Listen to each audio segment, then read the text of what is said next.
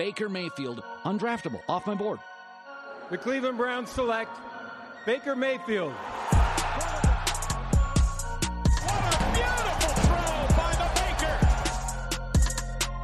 Victor! Hasta la vista, baby! Touchdown!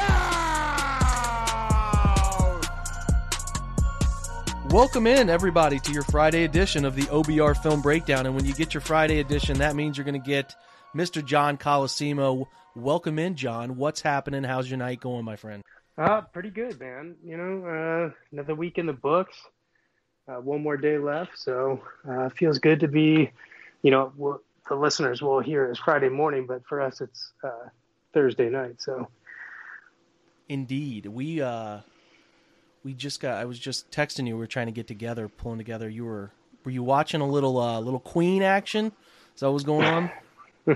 I was this last weekend for whatever reason. The wife and I had the rare opportunity to have a few hours off, so we watched Queen Live Aid 1985, and that was pretty awesome. I don't think she'd seen it before, and you know, I've seen it countless times because it's widely considered one of the best performances of all time for a rock band. So it was pretty cool to kind of show somebody that for the first time. So I had, and you and I have talked about a little bit about this stuff, but like, I had not heard of Live Aid until the movie. So like, I mean, I've liked Queen. I've known Queen songs. I mean, you can't grow up and not know Champion, We Are Champions, and you know, We Will Rock You. Those songs are, you know, even a youngster growing up with sports, like, you know, you just kind of know them. So I had known Queen. I'd known about it. I'd known Freddie Mercury's name. I had a vivid memory. Okay, a vivid memory of being camping at Mohican Campground. Okay, we used to go there. We used to go there with my family that lived in Lexington. We'd meet them. We'd go there all the time. We're leaving the fireworks on the 4th of July, and we're in the car. And I never heard this song called Bohemian Rhapsody. I'd never heard it. Never heard it. Everyone else knew it. I had no clue. So I'm a little dude, like 9, 10 years old, in the front seat.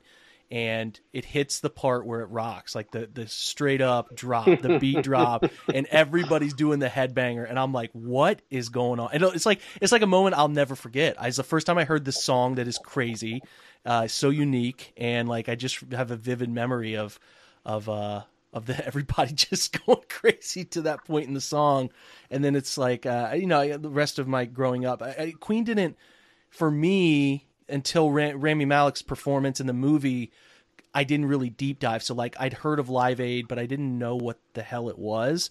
The YouTube version is really good. That's out there. Like they've done a really good job. I'm sure. I don't know if you guys watched it via YouTube, but that's a great version of it. And special stuff. I mean, the movie helps a guy like me who didn't know about a bunch about their story. And the movie's not perfect based if you watch the movie, and some of the stuff that happened, it's not perfect, but there's such a story to tell that it's hard to fit, it's hard to fit Freddie Mercury's story into 2.5 hours or whatever. So I think they did a good job. I think Rami did a good job with it. I thought, he won awards, and I know those awards were kind of controversial because people didn't feel as crazy about it as others, but I thought they did right by him, and it brought the music back full circle. It introduced me to a bunch of songs of theirs that I hadn't even heard, and it just made you forget, for those like me who forgot or didn't even know, like how talented that dude was, right? And how narrowly he missed the window to just rectify a problem that everybody got fixed, and he would still be with us. It's crazy. Oh, absolutely. Like for me, I think my dad was always into it. So he had like a Queen's Greatest Hits, and he was a drummer in a band when I was growing up. Mm-hmm. My name is John Henry Colosimo. That is because John Henry Bonham was the drummer for Led Zeppelin. So that's who I was named after.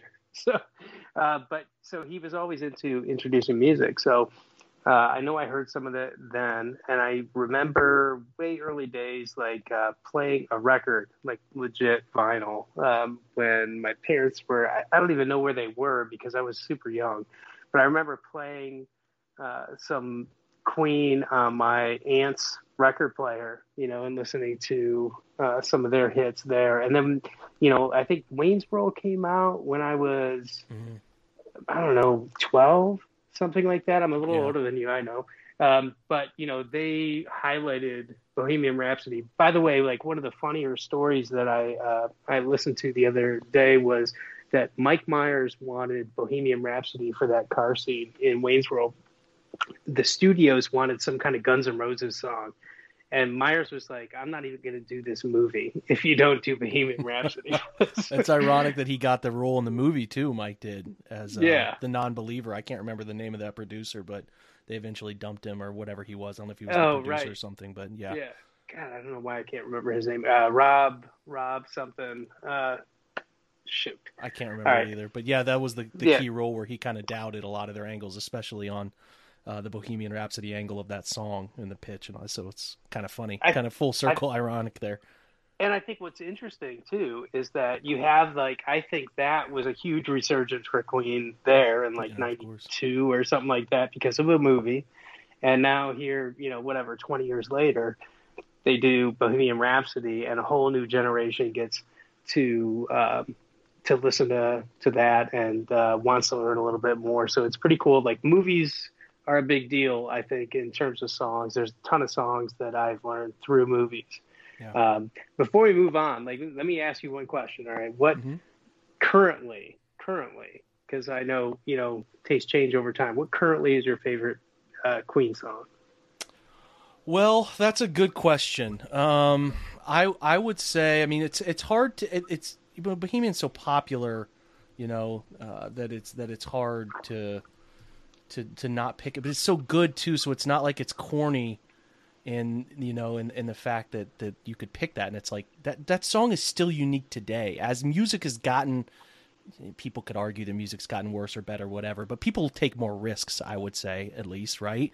Like that song was such a risk. But I think in terms of like a song that just makes me, it's not their most popular, but it's a Live Aid song too, Radio Gaga. I just kind of like it. I don't know why. Especially that version. It was so good. Awesome. So good, man. I just, every time, and there's so Under Pressure, and there's just, so many, Killer Queen and all of them. There's a ton of them. And I'm not some Queen aficionado or anything, but if we're on the road and driving and, I go through a whole bunch. I have a wide taste of music, like just all over the map, man. And we're like, here's an example. We're going to Justin Bieber in May. Okay, let me take that back. At the end of this month, for my birthday, ironically, we're going to Pittsburgh, and we're going to John Mayer because Kelby, my wife, loves John Mayer. She's crazy. She's been to so many John Mayer concerts, and I can appreciate John Mayer as a talented dude, but I just kind of am like, God dang. I just kind of sit there, and he's got some that are fine to me, but like, I get it. So, but anyway, we're doing John Mayer, and then we're going to Justin Bieber, who comes to Columbus like May, I think.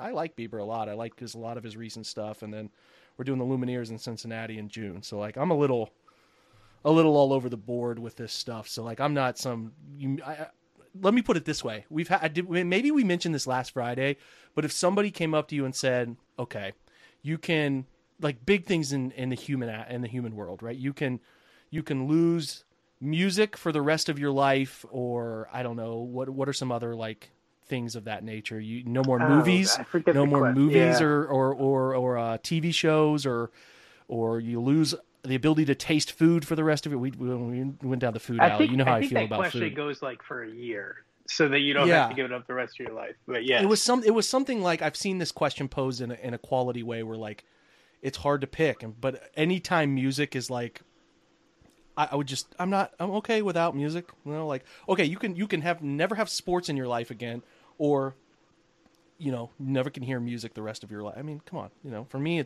I like music. I definitely am not like, God, turn that down type of person, but like, I'm not some deep diver, super appreciative, but when good talent, like, Queen or some of the best ever live types, I appreciate that stuff too. So Queen is always one that comes on the radio for us. But I say Radio Gaga, that answer took forever. What's yours?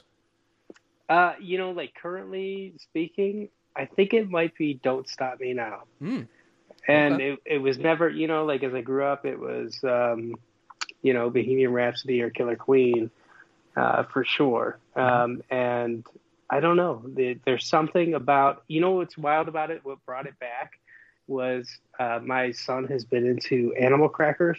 I don't know if you've watched this movie yet on Netflix. Yeah, but they have "Don't Stop Me Now" on there, and it just kind of like that's what. So it's an led me Animal to. Cracker movie with like they're singing. Oh yeah, like so it's Animal Crackers is the movie, like the and what's his name from The Office is in it. Rain, whatever, rain. Oh Michael, no, not Michael. The main kind of character. Steve Carell.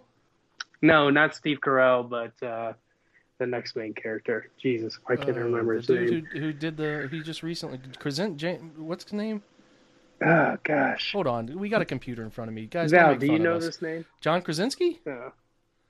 John Krasinski. John That can't be Krasinski. his- that Rainn can't be his Wilson was name. Dwight. Jim Halpert. I don't John know. Krasinski.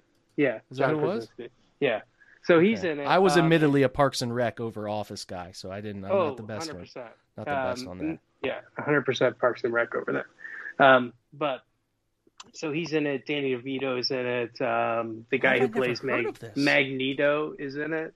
Okay. Animal Cracker check- movie.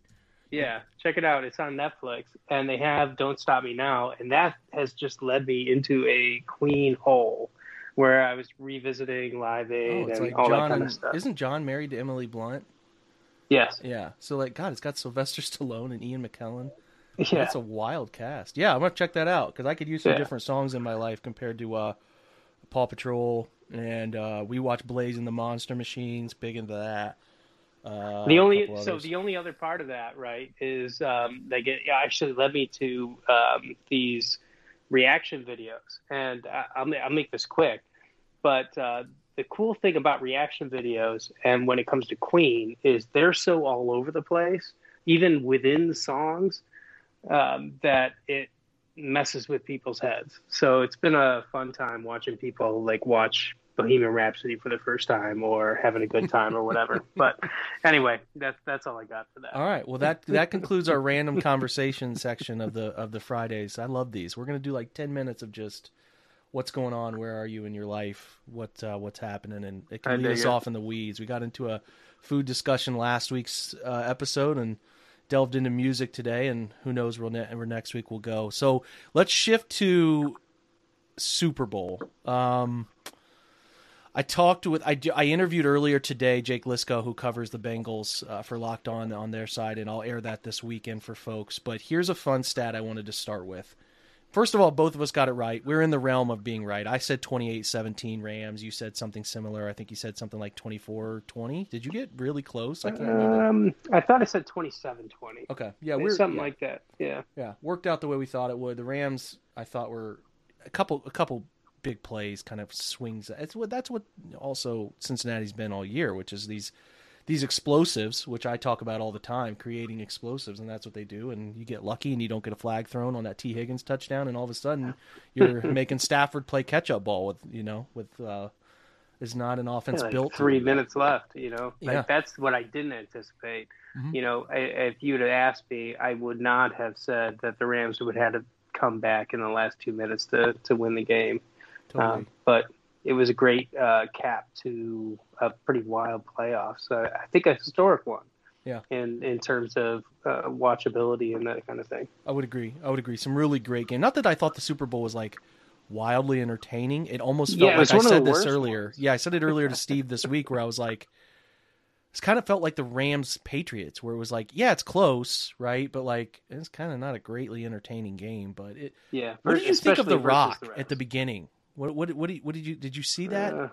I did. It felt a little. It felt too far to the like pro wrestling. Not that Rock is not associated with. I get, but it felt like it just didn't belong. And I love The Rock. Like I love him. Yeah, I think that's the key, right? Like, who doesn't like The Rock? And for some reason, it felt like, I don't know, like maybe a little forced or something, which is wild because I mean, The Rock is pretty ubiquitous. Might be the right word. I think it is. I mean, who doesn't like him? So it was a little weird in that sense. And it went long, and I thought that the teams were on the field ready for the kickoff and the kick return, and they were just like, all right, this is taking forever. Like, what's going on? Now that you bring it up, I thought the weirdest thing about it was that he announced the other team. I felt like they should have brought somebody else after he brought on LA.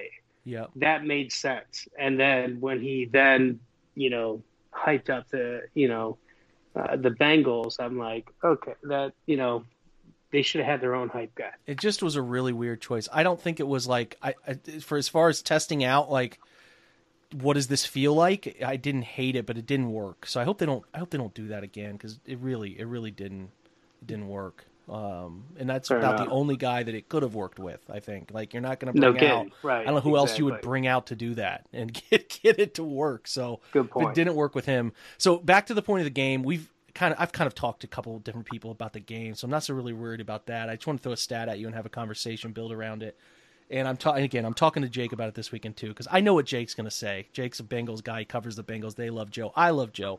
I think Joe is going to have a great career. Unfortunately, we'll have to watch it up close and personal. And if you gave me a chance to say crazy odds, and I'm talking crazy low odds, like you could say, I don't know, I'm not a gambling man here, but if you said, will Joe Burrow return to the Super Bowl the rest of his career? I think almost everybody would take even the worst of odds that say he will, right? Like he's Sure. 25. He's 25, and I made this point to Jake too about how I think he's just going to keep getting better because he's able to thrive under the hardest conditions for the most part in terms of pre-throw. Like his conditions pre-getting the ball out of his hand are miserable.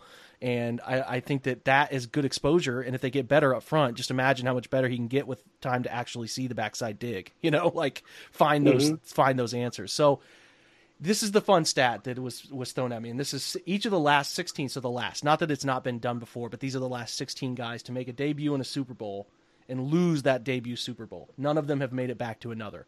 Jimmy Garoppolo, very close. Could have been in this one. Very, a couple things here and there. San Francisco's in, but I don't think Jimmy Garoppolo's also doing what Joe Burrow did in terms of carrying a team. So, Jimmy's then Jared Goff. I don't have a hard time envisioning Jared ever getting back. Matt Ryan. I think Matt Ryan's window is gone now. Hey, he could have another couple good years in him and sling it. He was pretty solid last year, so never say never. But Matt Ryan has not been back after his MVP year. Cam Newton's MVP year, he's not been back. Colin Kaepernick went and has never been back, obviously. Then we get some weird names on this list too, man. Rex Grossman never went back. Matt Hasselbeck never went back. Donovan McNabb, a little surprising that he never got back. Former Cleveland Brown Jake Delhomme never got back. Rich Gannon never got back. Kerry Collins, Steve McNair, rest in peace. Boy, I loved watching Steve McNair as a youngster, man. God, he was fun. Yeah, if we could have pulled him in for his early years. Seriously. Chris Chandler never went back. Drew Bledsoe, Neil O'Donnell, and Stan Humphries from the Chargers, 94 team, after they got the doors blown off by 4 touchdowns. Was that? Did he throw 6 touchdowns, Steve Young? Or was it 4? I think it was 6. I think it was 5. Okay, right in the middle? Really Hold on. Hold on. 94, right? I'm talking the 1994 Super Bowl. 94 is one of the greatest quarterback seasons of all time. Hold on. It was the 95 Super Bowl, 94 season. So that's when they beat the Chargers. They beat the brakes off of them. And moment of truth. Are you going to change your opinion, or do you think your 5 is right? I'm going to go 5. It is Steve Young. Can I just see the stats? Hold on. This is the anticipation's mounting. So here we go. Pro Football Reference. He threw 6 touchdowns. God dang it. 24 of 36, 325, 6 touchdowns. I'm feeling good. How about this? Jerry Rice. At that time, Jerry Rice already past his prime, but still kind of in his prime. 10 for $149, 3 touchdowns.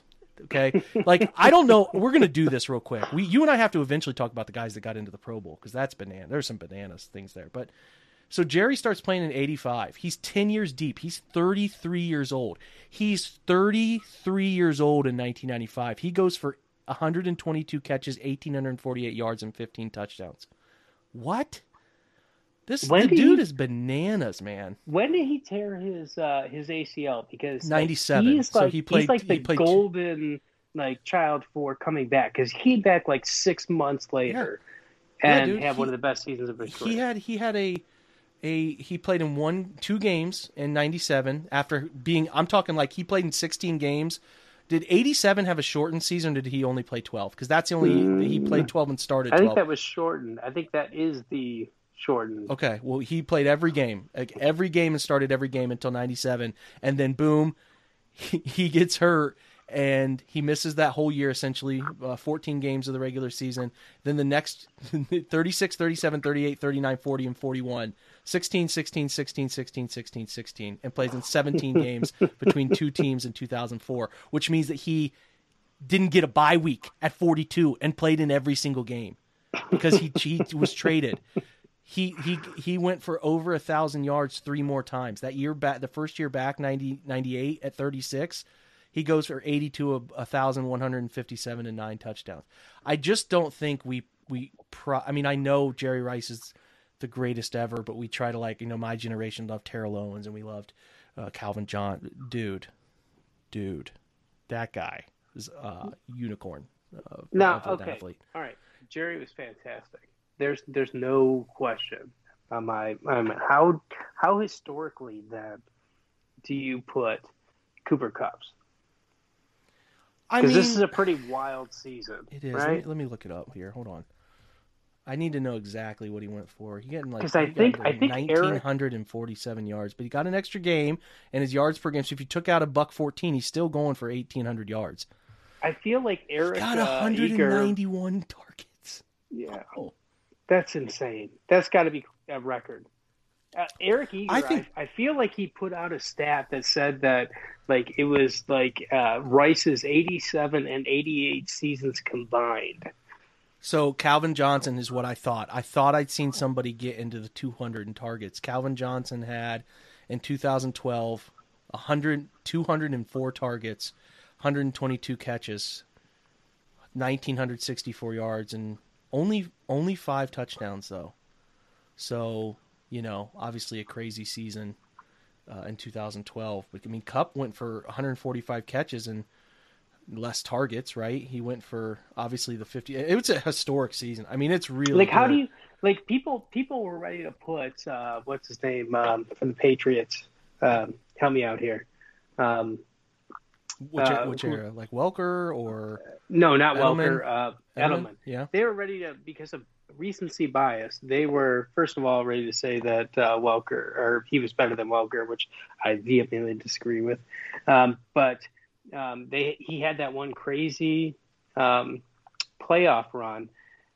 I think that Cooper Kupp just absolutely murdered any kind of an argument that you might have had for him, and that's, to me, who thinks that Welker was better than him anyway. So it's an interesting kind of thing because they're all kind of same mold people, but Cooper Kupp is a damn good receiver.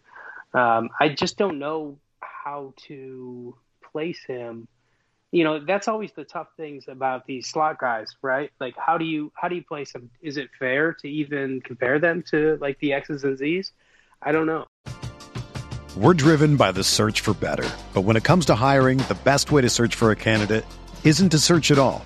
Don't search, match with Indeed. Indeed is your matching and hiring platform with over 350 million global monthly visitors, according to Indeed data, and a matching engine that helps you find quality candidates fast. Ditch the busy work. Use Indeed for scheduling, screening, and messaging so you can connect with candidates faster. Leveraging over 140 million qualifications and preferences every day, Indeed's matching engine is constantly learning from your preferences, so the more you use Indeed, the better it gets. Join more than 3.5 million businesses worldwide that use Indeed to hire great talent fast. And listeners of this show will get a $75 sponsored job credit to get your jobs more visibility at Indeed.com/Blue Wire. Just go to Indeed.com/Blue Wire right now and support our show by saying that you heard about Indeed on this podcast. That's Indeed.com/Blue Wire. Terms and conditions apply. Need to hire? You need Indeed. It's only a kick, a jump, a block. It's only a serve. It's only a tackle, a run. It's only for the fans. After all, it's only pressure. You got this. Adidas.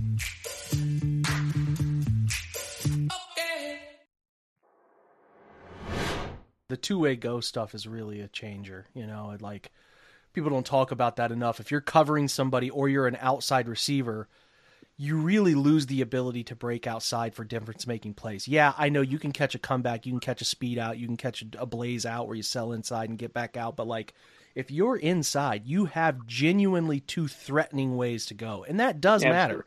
It really does matter. And that's why that's so hard to play that cornerback position, right? That's what makes nickel so hard to play on the other side. That's the other side of the coin. You know, you have plenty of opportunities as a slot guy. That's exactly what makes it so difficult to defend on the defensive side for a nickelback. I wanted to look up Cup. He spells Cooper traditional, right? But it's a K last. There it is, yeah.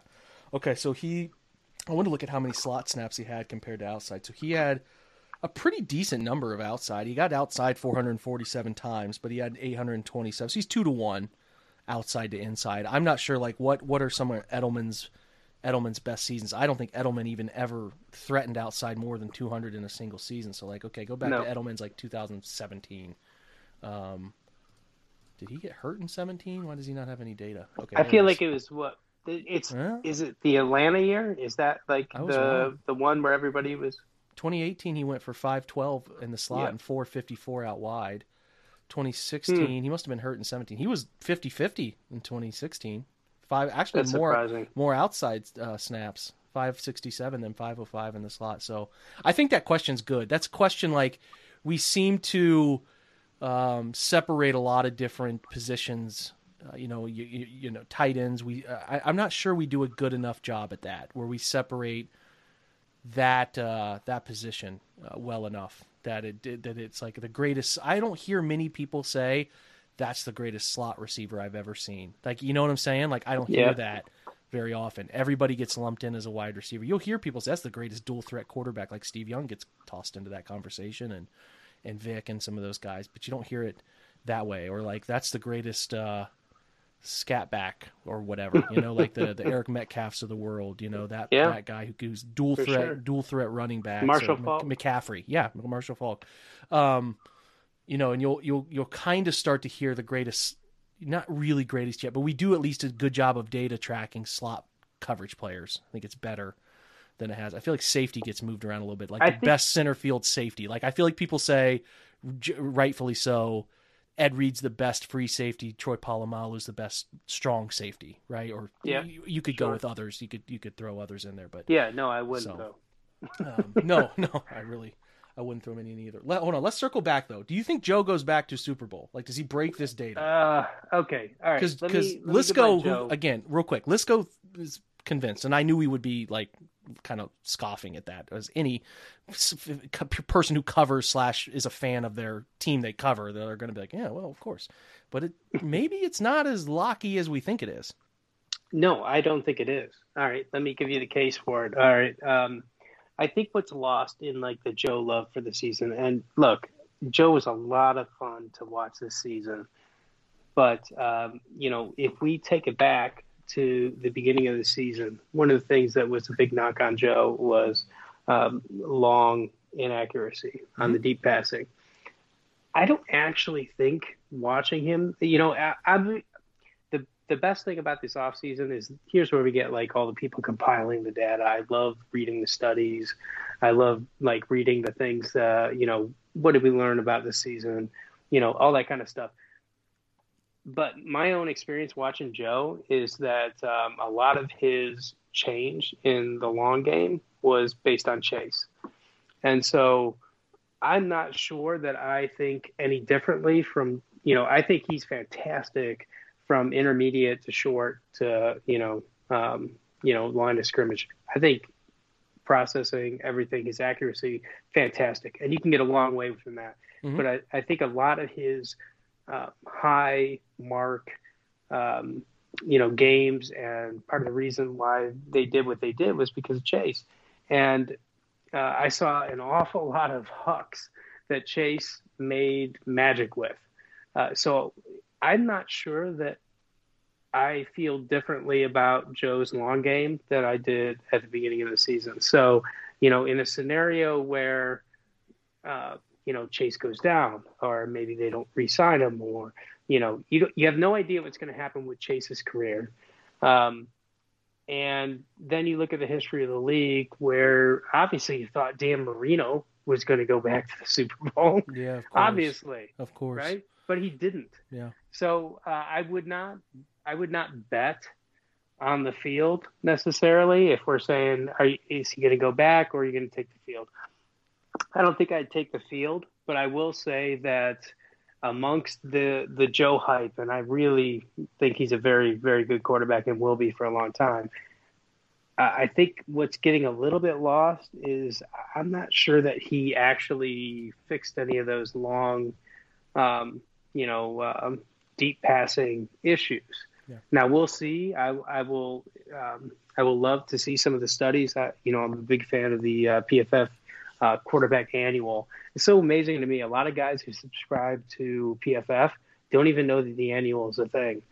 One of the best pieces of information they let out is the PFF QB annual. Yeah. So I will be very interested to see how they rank him versus what my Sunday viewing was, because obviously we don't break down Joe every week, right? So sure. I don't have anywhere near the kind of experience and viewing that we do with Baker or, something like that. So I'll be very interested to see how PFF ranks his deep passing.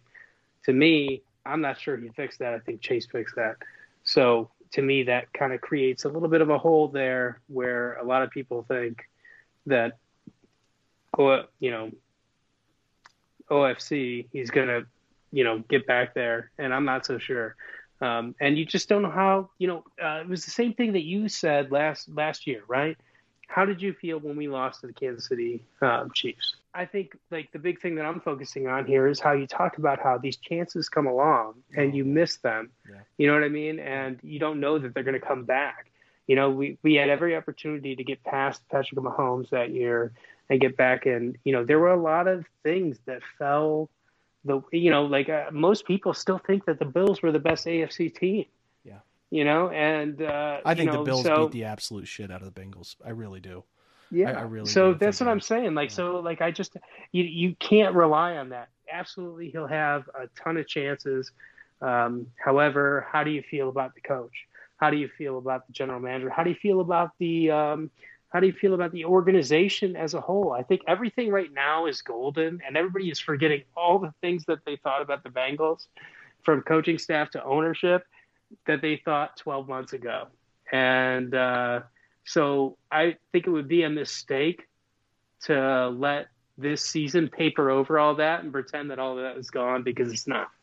So I think he'll have every opportunity, but that's my case for it's a little silly to answer with a snap yes. Yeah, I can see both sides of the coin. Kind of what I said earlier about how the NFL's been harder for Joe than now. The wide receivers have helped. You're making an absolute correct statement about Jamar Chase, and I thought T. Higgins got a lot better as the year wore on, finally kind of coming into his own. But I have thought too about the flip side of the line play, where the NFL has been hard, right? They've been terrible protection, and it's forced Joe to really become a pocket manipulator, a pocket mover.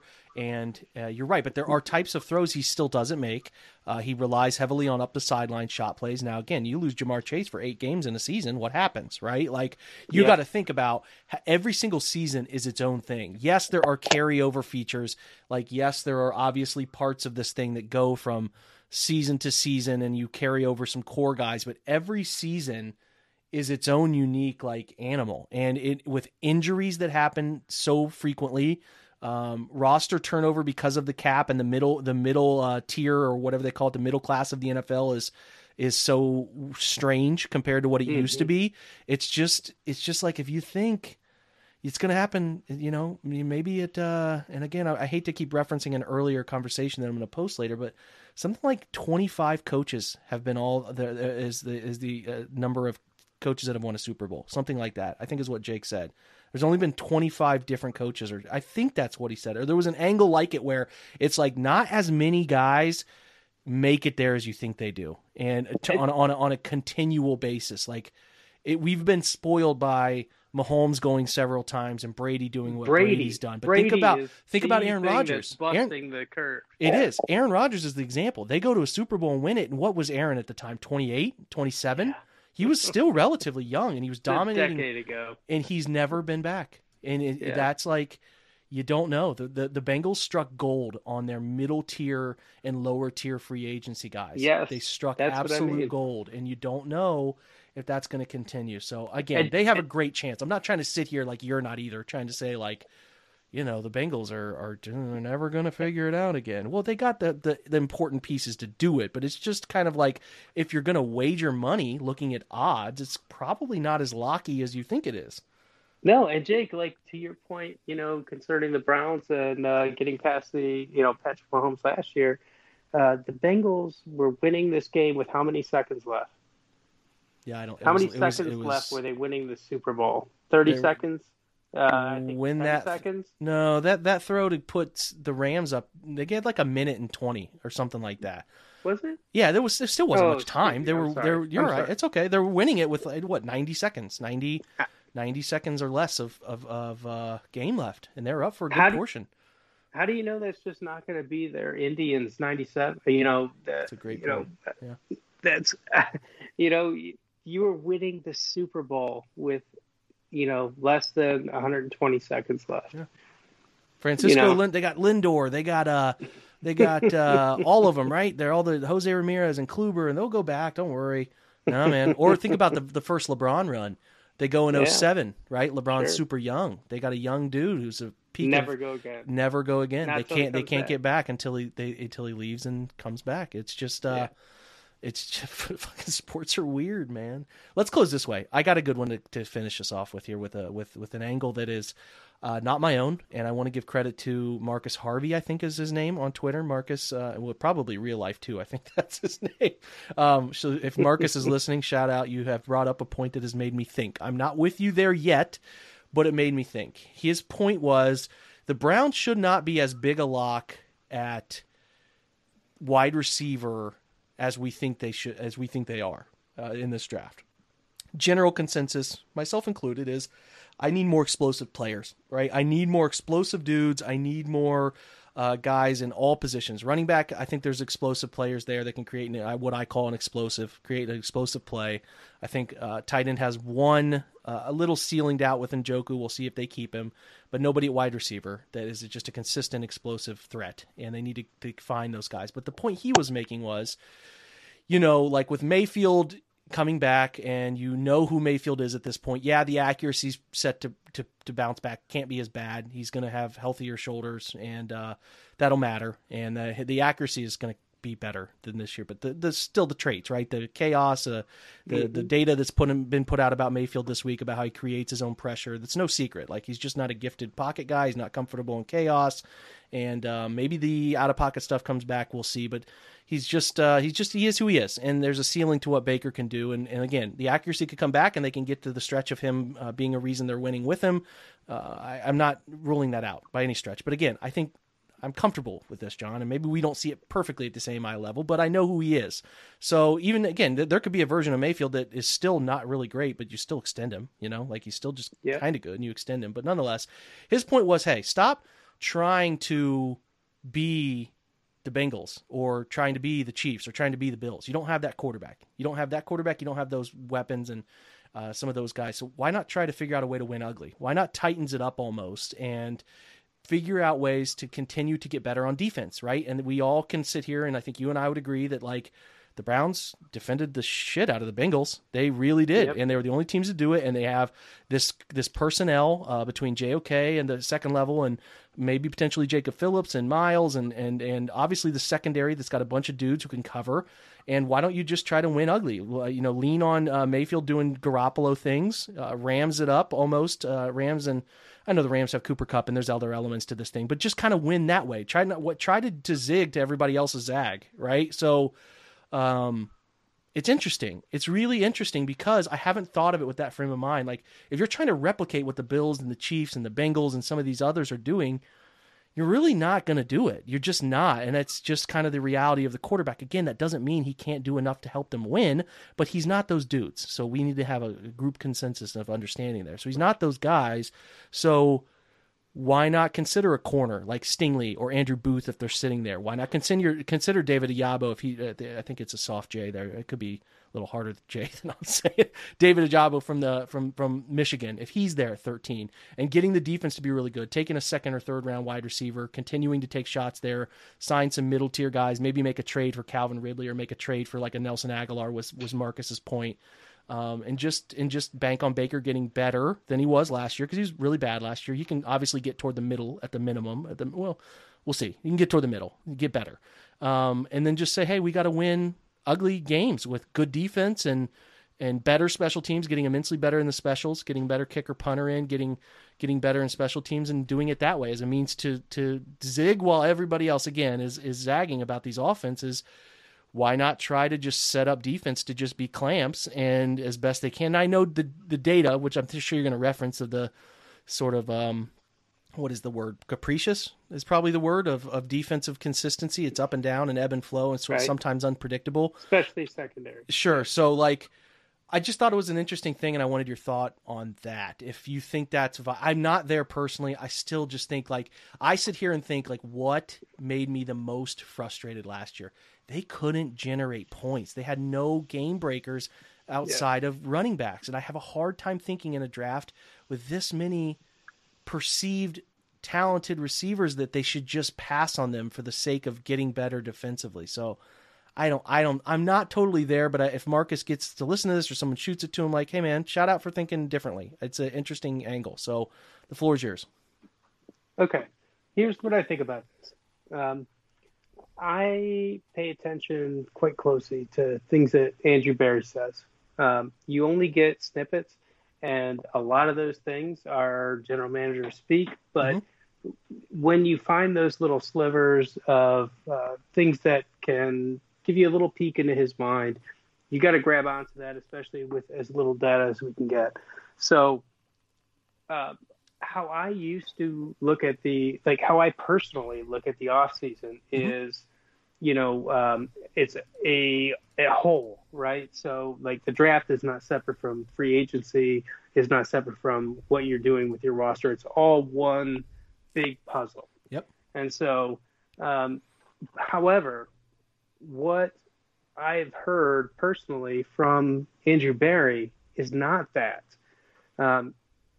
What I've heard personally from Andrew Berry is that he views, free agency as a short-term type thing. Here's what you do. So like everybody that's thinking wide receiver, and I'm not saying they're wrong in terms of the draft or anything, but everybody who's thinking, wide receiver, or, offensive, score points, all that kind of thing. That's short-term thinking. That's the kind of thing that Andrew Berry seems to attack with free agency. But the free agent data is terrible on wide receivers, John. Like I'm going to interrupt you with this real quick, literally 10 seconds. Cleve TA put out a great point the other day about how since 2018 on wide receivers who have signed over $8 million annually per year, only 2 of them have gone for over 1,000 yards. And there's a bunch of names. If you go back and look, it's on his Twitter timeline. Yeah. Shout out to him for coming up with that. But like, so you're thinking like a bunch of middle guys, or like, what are you thinking there? Okay. So what I'm thinking is not necessarily going out and grabbing a Devontae Adams or something like that. Got it. What I'm saying, like the insight that I feel like I'm getting so far in very limited time, is what you've got to understand about Andrew Berry is he tells you that he looks at the draft as a long-term proposition. So, that might mean, a wide receiver or whatever it is, but like he does not look at the draft as a plug for next year or even maybe the year after type scenario. Like the draft, from what I've recognized from his comments, it's always this kind of far off look where they are looking not even just like, especially with their high draft picks, they're not even just looking at the first contract, they're looking at second contract type players. And that is how he's always going to view the draft, is from this long-term lens. And sometimes that might line up, like Jedrick Wills. Obviously, we need a NLT,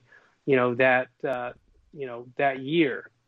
but it would be a mistake, I think, to assume that he went into the draft to pick him for that short-term reason. The reason he picked Jedrick Wills is because he thinks he's going to be a 10-year player. Mm-hmm. And I think that's just like my personal view of where maybe you can get a little confused about what you might do with that, say, first, second, third round pick.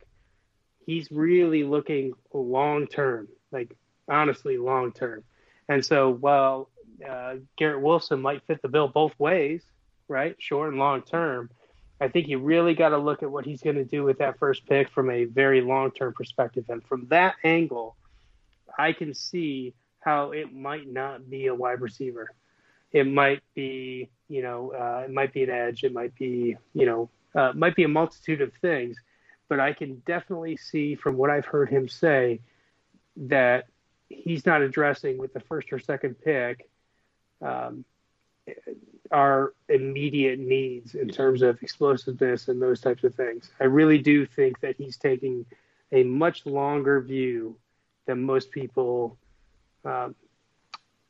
give him credit for, or whatever you want to call that.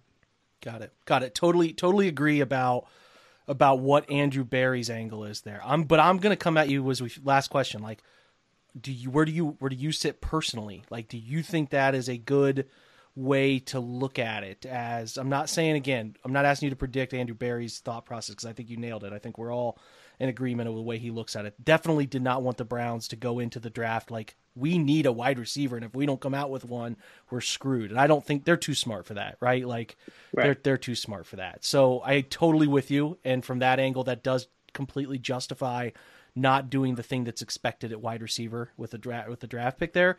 But from the thinking of what Marcus is talking about with this angle for why we can't win the way those two do. They can. I mean, they can score some weeks when they're all right, healthy and all, but like, or whatever. They have their full personnel in some form or fashion, whether or not being traded, released, or whatever. But like, is that an interesting way to think about it? Could that be a conceivable path to take, trying to change the way you think there? Or is that just too like, hey man, this modern NFL, it's not the best way to think about this thing? I think it's interesting, Jake, but I understand I'm just answering from I don't want to come off as arrogant about it, but I think that, all the data says that the offense is what's consistent. And I like the zig where you zag, but that's kind of what, that's kind of what Bill Belichick did this year. That's what he wanted to do. That's what he did with the 3-4 when there was a bevy of guys that didn't fit into the 4-3. I don't see that type of opportunity here. So I feel like people look back and they think about that. That's a great place to look when you talk about market inefficiency, right? Mm-hmm. There was a bevy of players that didn't fit into a 4-3. So they created they invested in the 3-4 and profited from that. I don't see that as being a thing with regards to zagging in today's NFL. I think you've got to address our deficiencies on the offensive end, and I don't believe in trying to win in a different way. I think that you can win that way, but I think that it's scary. I'll put it that way. It's scary. Yes, exactly. I think it fails over time. You got to understand. You got a 17-game season now. You'll eventually have an 18-game season.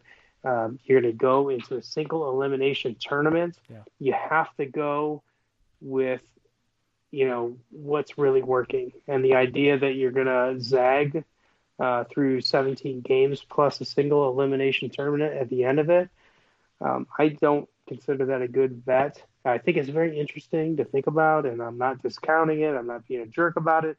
I don't think that's where I put my chips. And I think, too, you have to remember, even if you're the staunchest Mayfield supporter, he's not guaranteed a year after 2022. So if things go sideways, it's still nice to have some talent here, right? Like, if you justify, for example, if you justify, again, I'm talking super hypothetical, well, we got to do it this way with Mayfield. And then you make the big decision of saying, well, maybe someone's out there who wants to come to Cleveland. You really never know. Like, I don't know, Russell Wilson ends up getting out there or somebody. And I don't know. I'm just making up. If a difference-making quarterback is out there, he's like, man, Cleveland really didn't ever invest in getting any better skill position players. Or like if Tampa Bay never figured out wide receiver. Like Tom Brady went to Tampa, and I'm not saying Tom Brady's going to be available, although he could get I got some MJ. No, but it's a I got some example, MJ Wizard vibes from Tom Brady early on in this retirement. I'm just going to put that out there. But like it's just if something happens and Tom Brady hits free agency when he hits free agency, it's because they have they have Godwin. Oh, they have O.J. Howard at the time, who was still a very highly thought of young tight end. Like, they have Chris Godwin and all these other elements. I can bring Gronk. It's like, that's why, So you do need to figure out that position independent of the quarterback at the same time. So, dude, we wanted to go quick, and we're 50-something minutes in here. So, nonetheless, these are my favorite show, man. Ton of stuff we talked about this week. If you guys ever want us, John and I, to hit a topic that you think is either A, interesting, B, goofy, or whatever for these Fridays, I talk about the Browns every minute of every podcast all week. So getting these different shows on Fridays with some different topics is a blast for me. It's my favorite time spent on the pod, just to get a fresh look at everything in the league and different teams in the division and more big picture life stuff too. It's a blast for me, John. I know everyone's loving it. And again, if you want, I'm not trying to morph this into like a life advice that Ryan Russillo does that I absolutely love. I'm definitely not a human being out here giving life advice. But if there's like hey, what's your guys' take on flip-flops versus sandals or some stupid shit like that like cargo you'd be shorts. Interested.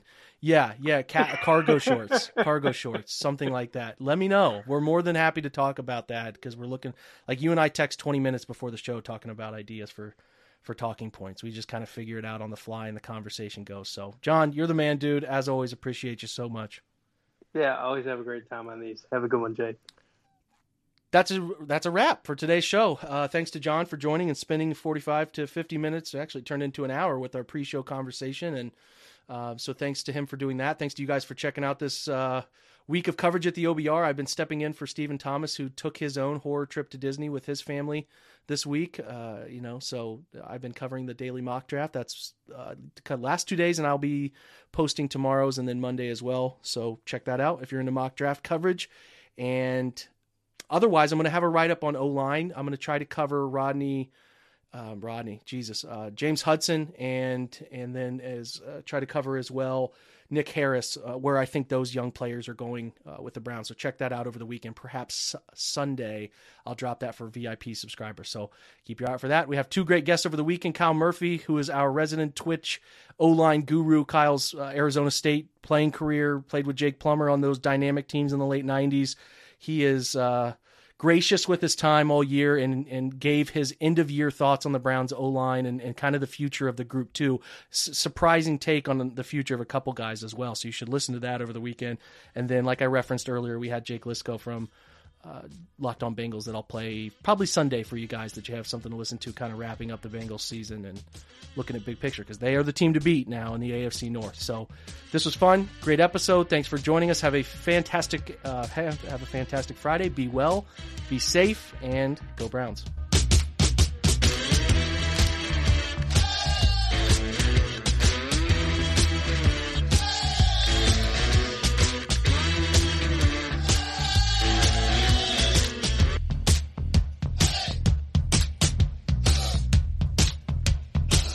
Mother's Day is almost here, and you can get her the most beautiful time-tested gift around. A watch she can wear every day from Movement.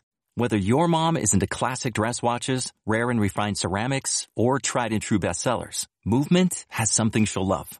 And right now, everything at Movement is up to 50% off site-wide during their Mother's Day sale. A watch is a gift that celebrates all the time you spent with mom. And a Movement watch is even more than that. Movement uses industry-leading materials for their fresh modern watch designs, from technically complex ceramics to vintage-inspired style, all for an incredible value your wrist and wallet will both love. And with one-size-fits-all convenience and fast free shipping and returns, it's a stress-free shopping experience. Save big on the best Mother's Day gift ever with Movement. get up to 50% off site-wide during their Mother's Day sale at MVMT.com. Again, that's up to 50% off at MVMT.com.